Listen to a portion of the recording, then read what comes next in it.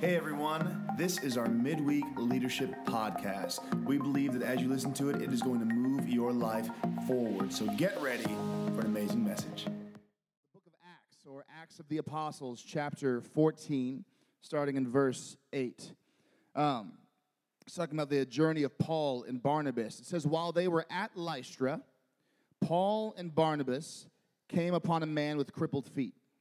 He had been that way from birth, so he had never walked. He was sitting and listening as Paul preached. Looking straight at him, Paul realized he had faith to be healed. So this moment, Paul is doing his thing. He is preaching and teaching, and then he locks eyes with this man who has never walked a day in his life, and somehow he realizes that this man has the faith to be healed. This caught my attention because I'm just thinking, how did he look at someone and just know that they had the faith to stand up and walk when they've never done it before? How did he look at someone and realize that there was something in there that God could use to perform a miracle in his life? I'm thinking about that, and like the only way that Paul knew in that moment that this man had the faith to be healed was because he had been in the presence of the Holy Spirit. He had been spending time in the presence of the Holy Spirit, spending time in prayer, asking God to do in him what only he can, asking God, help me to see like you see. I read this piece, and it just reminded me again and again, I don't know that we could say it too much, but your time in prayer, your time on your knees before God, your time in your prayer closet, your time opening your heart to God, praying, crying out, asking for wisdom, asking for insight, asking for direction, this matters. It matters because there might be a moment where the Holy Spirit, after you've spent that time in prayer, helps you to see someone, helps you to see something in someone that is not just on the surface, helps you to see something in someone that no one else sees. And this is not just for pastors. This isn't a pastor thing. This isn't a worship leader thing. This is a believer in Christ thing. This is a family of God thing. This is in our DNA. If you spend this time with Jesus, spend time in his presence, he can help you see like he sees. I'm thinking about maybe Joe in the booth on Sunday. He is dialing. He's making sure all the vocalists, all the sound is just right in the room, that the experience online is good as well. But I'm imagining him as he spent time with God, he's doing what he does, and then someone walks in. It's one of those moments where someone catches your attention. You don't know what it is, but you see something in there. But because the Holy Spirit brought them to your attention, then you go and have a conversation. And in that conversation, a healing is sparked. Redemption is sparked. Someone's journey back towards Jesus is sparked. It matters that we spend this time with Jesus. We're all called to people, and since we're called to people, we need to be spending our time in the presence of Jesus so that we can see people the right way, so that we can then see people and then step into those moments with people so God can come and do what only he can. And that's not really what I'm coming to talk about. I just thought that was really amazing, and so I wanted to mention that for a minute. But as the story goes on, I want to talk a little bit about what we do with people's praise. What we do with people's praise. After this man is healed, Paul looks to them and says, in the name of Jesus Christ, stand up. This man that has never walked before does it flawlessly for the first time in his entire life. He stands up and he begins to walk, to jump around, all these things. And it says in verse 11, when the crowd saw what Paul had done, they shouted in their local dialect, "These men are gods in human form." Now, I know we've all heard that before. You've come off maybe platform, or you've gotten done serving on a Sunday, and there's someone around the corner. You're a God in human form. Like, I know we've all experienced that once or twice. I know, but just go with me. This is not a normal. This is not a normal thing that people say. But these people were so caught up, so amazed by what God did in that moment, that they thought these men were gods, and the situation went wild. Not only were they shouting this left and right, they thought that one of them was Zeus, one of them was Hermes, and then the priest of the temple, the local temple to those gods, came out, gathered up all these people. They started bringing out animals. They were preparing them, getting them ready to slaughter and sacrifice to Paul and Barnabas, and when Paul and Barnabas realize what's happening, they are so just dismayed and disturbed by it. They rip their clothes. It's a Jewish thing at the time. No, I'm not kidding. It's not a joke. It was a Jewish response to these moments. That was a sign of how abhorrent something was, of how terrible something was, of how much they felt about it. They ripped their clothes in response and jumped in to kind of correct what was happening in that moment. Now, I don't know if someone's going to come up to you and say, you're a God in human form. Like, if that happens, you just kindly let them know, hey, this might not be the church for you, and you tell them to go. No, I'm kidding. They're in the right place. But you pray for them, and you get the anointing oil, and you do what must be done. But there are moments, because you've prayed, because you spent time with Jesus, that you will step into a situation, and God is going to move through you. Maybe it's not a healing of a lame man. Maybe it's an act of service. Maybe there's a way that God has uniquely appointed you to meet a need of someone on your serve team, someone in your neighborhood, someone in your family. But there are these moments when God works through your life, and then someone's going to praise you. Someone's going to say, high five. They'll give you a good game. They'll tell you, great job. You're incredible. They'll start pouring out all of this different praise on you and telling you how awesome you are, how you make them feel, and what you do with this matters. What you do with this matters. Praise isn't a bad thing, but praise can be poisonous. It can be poisonous. Praise received the wrong way can shift your heart in a direction that is not supposed to be shifted. Because the right heart, surrendered to God, others focused, humble, teachable, the list goes on, patient, kind, all of those things that line up with God's heart. We know what the right heart is, but how easily we can start shifting towards the wrong heart. And how often do we hear stories about leaders who have fallen? How often do we hear stories about leaders who have gotten the idea of themselves so big in their mind, they thought doing this was okay. They thought saying that was okay. They thought they could get away with this and get away with that. Their idea of themselves got too big in their own mind. The direction of their heart shifted somehow, and they began stepping away from all that God had called them to be. And the crazy thing is, the devil doesn't need to get you to do like wild things. The devil doesn't have to convince you to start carrying around a gun and shooting people. The devil doesn't need to convince you to start doing drugs or beating up kids on a playground. The devil doesn't need to do all of that. All he really needs to do is whisper to you, man, look at you. Look how good you are. You did that. You're incredible.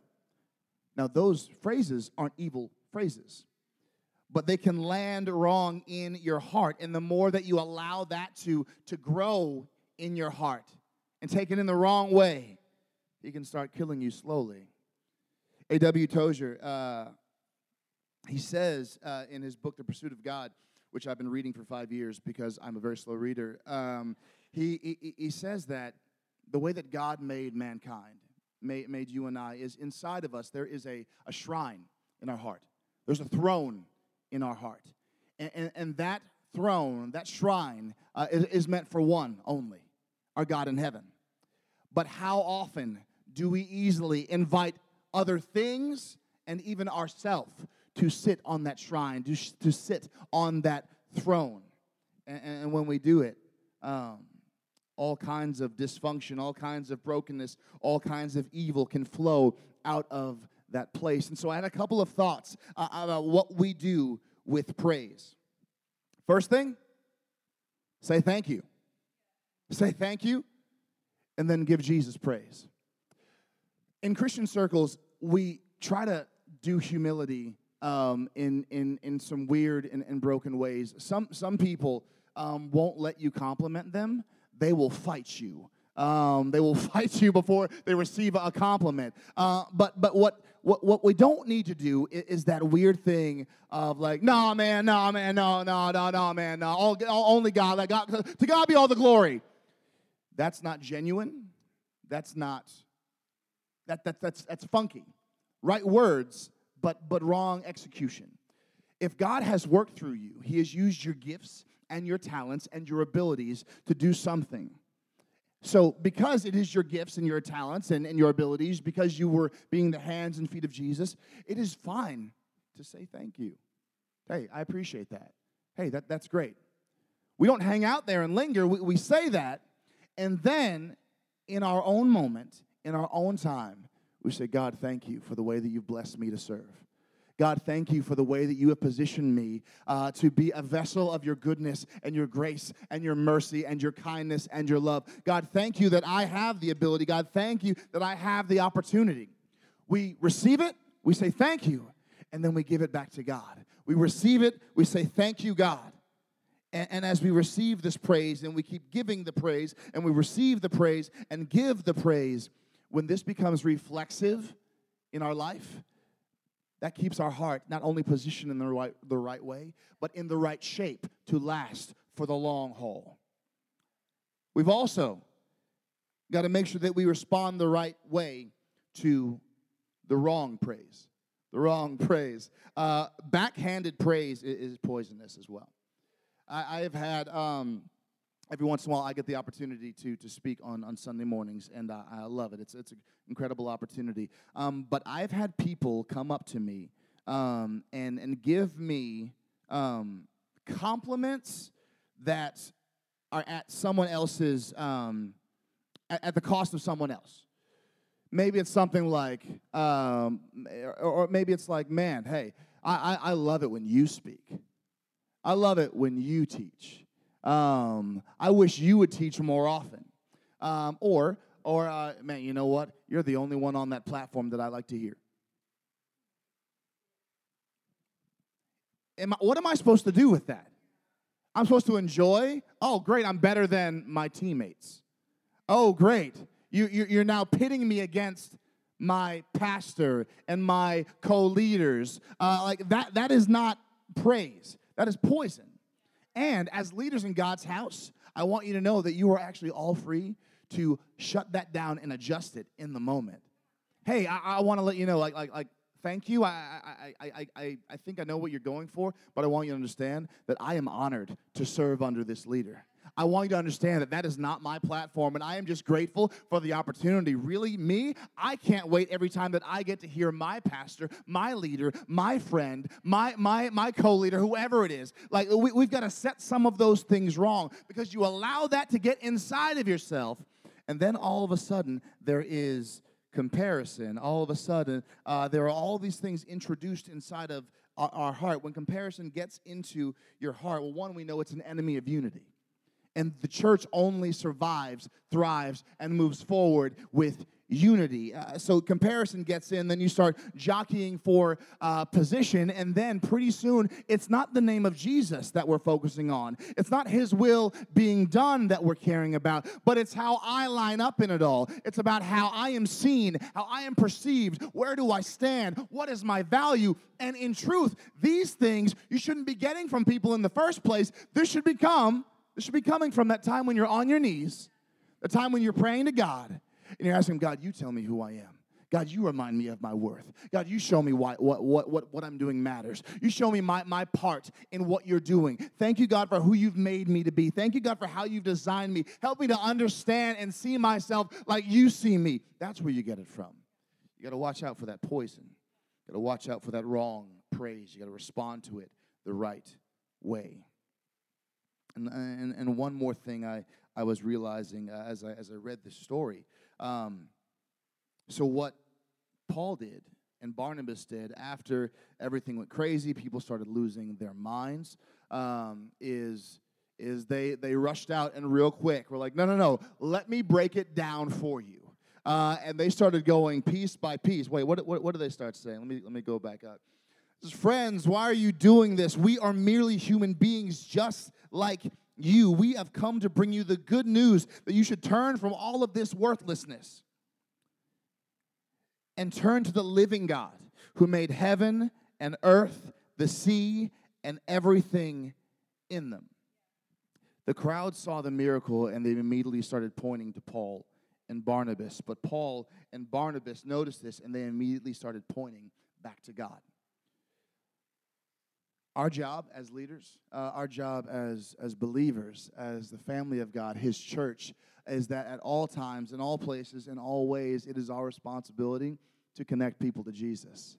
It is our responsibility to connect people to Jesus. Sometimes people will want to connect themselves to us when God uses you. And because you're so great, and because He's blessed you in so many ways, they want to get connected to you, and then suddenly, if you allow that, you can become their God. You can become the only one that they run to when things go bad. You can become the only one whose advice, direction, and wisdom that they need when things go wrong. But instead, what we should be doing, we should be the ones that help connect them to Jesus. We teach them what it looks like to get on your knees and pray to God. We teach them what it means to cry out to God for wisdom, to wait on the Lord, to seek His will and not their own. We teach them these things so that we're lock in step with them moving forward, but they're not running to us first. They're running it up first. They're running to God first. Our job is to make Him known, to lift Him up. Because it's when Christ is lifted up that people are going to be saved. It's when Christ is lifted up that people will be healed. It's when Christ is lifted up that people will step out of darkness and into light, not us. We connect the dots for people. When folks start talking about, man, this happened in my life. Man, I'm so lucky. You know what? You're not just lucky, but that's the favor of God in your life. We're connecting the dots. When people start grumping to their friends about how horrible their church is, well, don't you know that God drew you to this church, and it's only because He drew you to this church and that you got connected here that you actually have this community to grump in? Like, we connect the dots for them. We help people know all the ways that God is moving in their story, all the opportunities that they have to see God, to step up in faith, to believe again, to trust anew because God is doing this and that. We can point back to their past, the things that they didn't see, the things that they forgot. Hey, don't you remember when that happened? That was God saving your life. Don't you remember that moment? That was Him rescuing you. That was Him showing up for you. And if He did it then, He can do it now. We've got to connect the dots for people. It's not karma, it's favor. It's not a great song that has them crying, but it's the Spirit of God working on their heart in the moment. We connect the dots. We've got to be good at what we do with people's praises. I know that in life, people have talked about being crushed under the weight of others' expectations. But if we don't handle, if your heart, if your life isn't set right in the right posture before God, if you are not handling people's praises well, you can actually get crushed under the weight of their praise. So, reminder again, say thank you, and then give praise to God. Respond the right way to the wrong praise, and keep connecting people to Jesus. Let's pray. Father, I thank You that You alone are good. You alone are worthy of our praise. That the life change that we have experienced and that we hope to see for our neighbor and our friends and strangers that we don't even know yet, that all comes from You. God, would we be conduits of Your grace? Would we be communicators of Your goodness? Would we be connectors of mankind back to You? Would You give us eyes to see people, God, so that we can then see what's happening in their heart, see what's going on and speak to it, step in, and then allow You to move through us. And my God, would You help us to keep our hearts right before You, that we may continue to be used by You, my God. I thank You that Your love for us never ends. I thank You that Your goodness and mercy for us and through us, it never ends. And God, we just entrust our service, we entrust our lives, our time, and our attention to You and say, have Your way. In the mighty name of Jesus we pray. Hey, church, we hope this message has pushed you forward in your leadership and your relationship with God. We can't wait to see you this Sunday or in a Connect group. Have an amazing week. We'll see you then.